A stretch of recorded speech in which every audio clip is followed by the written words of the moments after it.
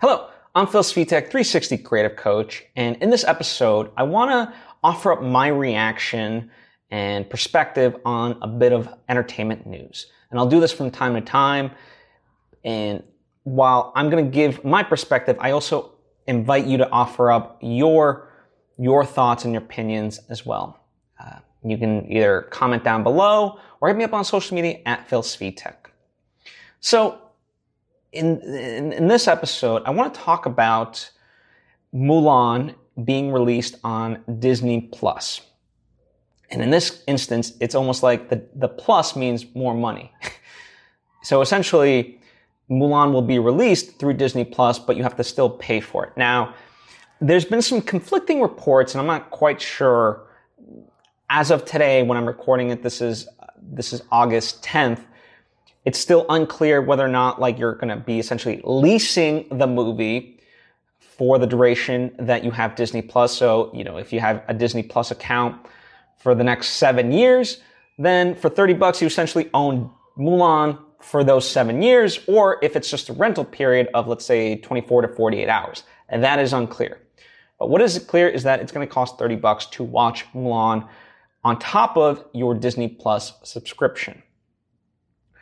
And I mean, in some sense, I get it. Certainly, Disney's losing a lot of money.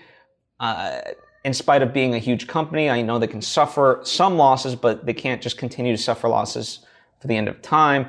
And, Mulan's a big movie that families will see and so forth. Now, the thing of it is, does this lessen Mulan?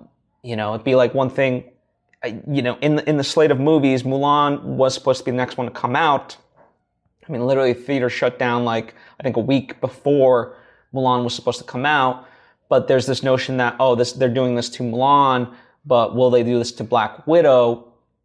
And, where they're going to put it on Disney Plus as opposed to wait for the theaters. And so, some people are saying it's kind of like a disservice to Mulan. And, I understand that perspective.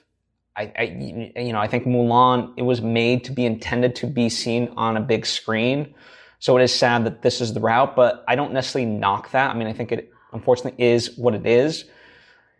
What I'm having trouble wrapping my mind around is this precedent that this could set of you have a subscription, but for certain premiere content, you still have to pay an additional fee. Now, I understand that this is because of the pandemic and so forth, but by doing it once, it does raise the question and open the door potentially. Certainly, Audible is an example of this. It's why I got away from Audible. You pay essentially a subscription fee for Audible, but then you still have to pay for the books. And depending on the level of your subscription with Audible, you get a certain discount. So the higher your subscription is per month, the more of a discount you get in terms of buying the audiobooks.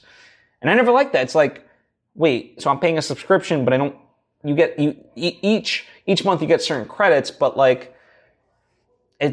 the whole point of Audible and audiobooks is to read more books and to just essentially read one book a month for the price that they had. It's that's just not worth it. For me, I want Audible so that way I can get through books.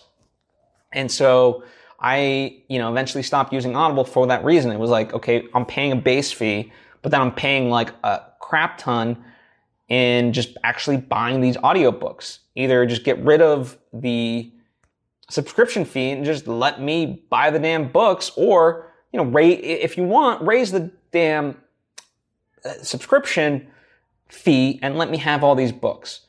Now, I'm not saying that that's the thing as far as Disney Plus is concerned.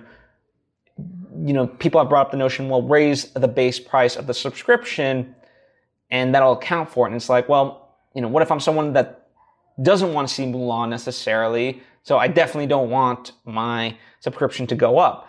So there's similarities between Audible and Disney Plus, but there's obviously differences as well. And, I really hope that this is just kind of a one-off. If it's a one-off, fine, I get it. Due to it, it's not the end of the world. certainly, if you're a family, it'll come out to be relatively cheap, when you split it across, all that. But I really just don't like this idea that I don't want it to become like an Audible where there's a base fee for your subscription and then on top of that, because again, that's why I got away from Audible in the first place. So the Plus in Disney, I don't want it to be like, oh, Plus you have to pay more. So I hope that's not the case. But yeah, would I pay this? Yeah, I actually would. I'm excited for Mulan. I think, as far as like the original Disney version of it, the animated one, it never was like fully ingrained in my mind. I think it was a little bit past my time in terms of when I was fully into that world of animated movies.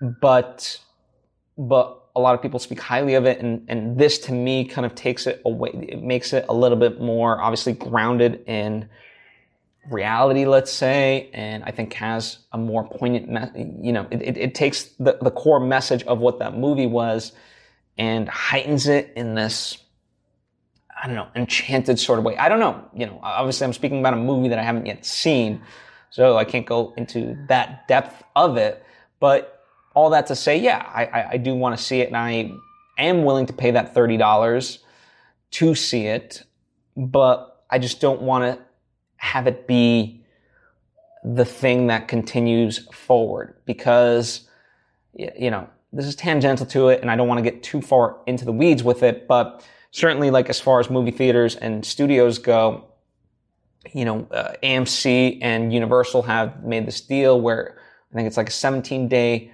window afterwards, in the theaters at AMC, Universal can then rent their movies out after a 17-day window of a theatrical run, which in the past it's closer to like 3 months, so 90 days or so, right? And it's, people have been pushing it to get shorter and shorter, and certainly 17 days. That's whoa. And I just feel like we just need a little bit more creativity to address everyone's issues. In this sense, so like, the Disney Plus Mulan thing is one example of it. The AMC and Universal is another. But I think there is a version where, you incentivize, let's say, I talked about this with my friend Dimitri Panos, who was a co-host on Anatomy of a Movie, and I threw out like, well, movies, why can't there be incentive? Like if I go see a movie in a movie theater, that I then get a pretty big discount to buy it on video on demand.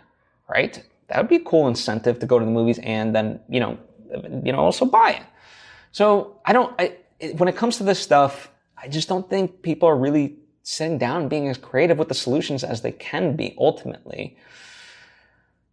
But, I don't know, in a weird way, I still think they're doing the best that they can. And for all intents and purposes, putting Mulan out on Disney Plus for $30, could there be a better way to do it? Sure, perhaps, but in this instance, I'm not upset by it as long as it doesn't become a precedent for future things, like what Audible has become. So that's my stance on everything. But of course, you can agree with me or you can disagree with me, and I encourage you to share that opinion in the comment section or hit me up on social media at Phil Svitek, and let's have a healthy discussion about these things, because I think it's warranted and it's deserved to have these conversations. Anyway, thank you for taking time to tune in. I look forward to the conversation, and I hope to see you next time.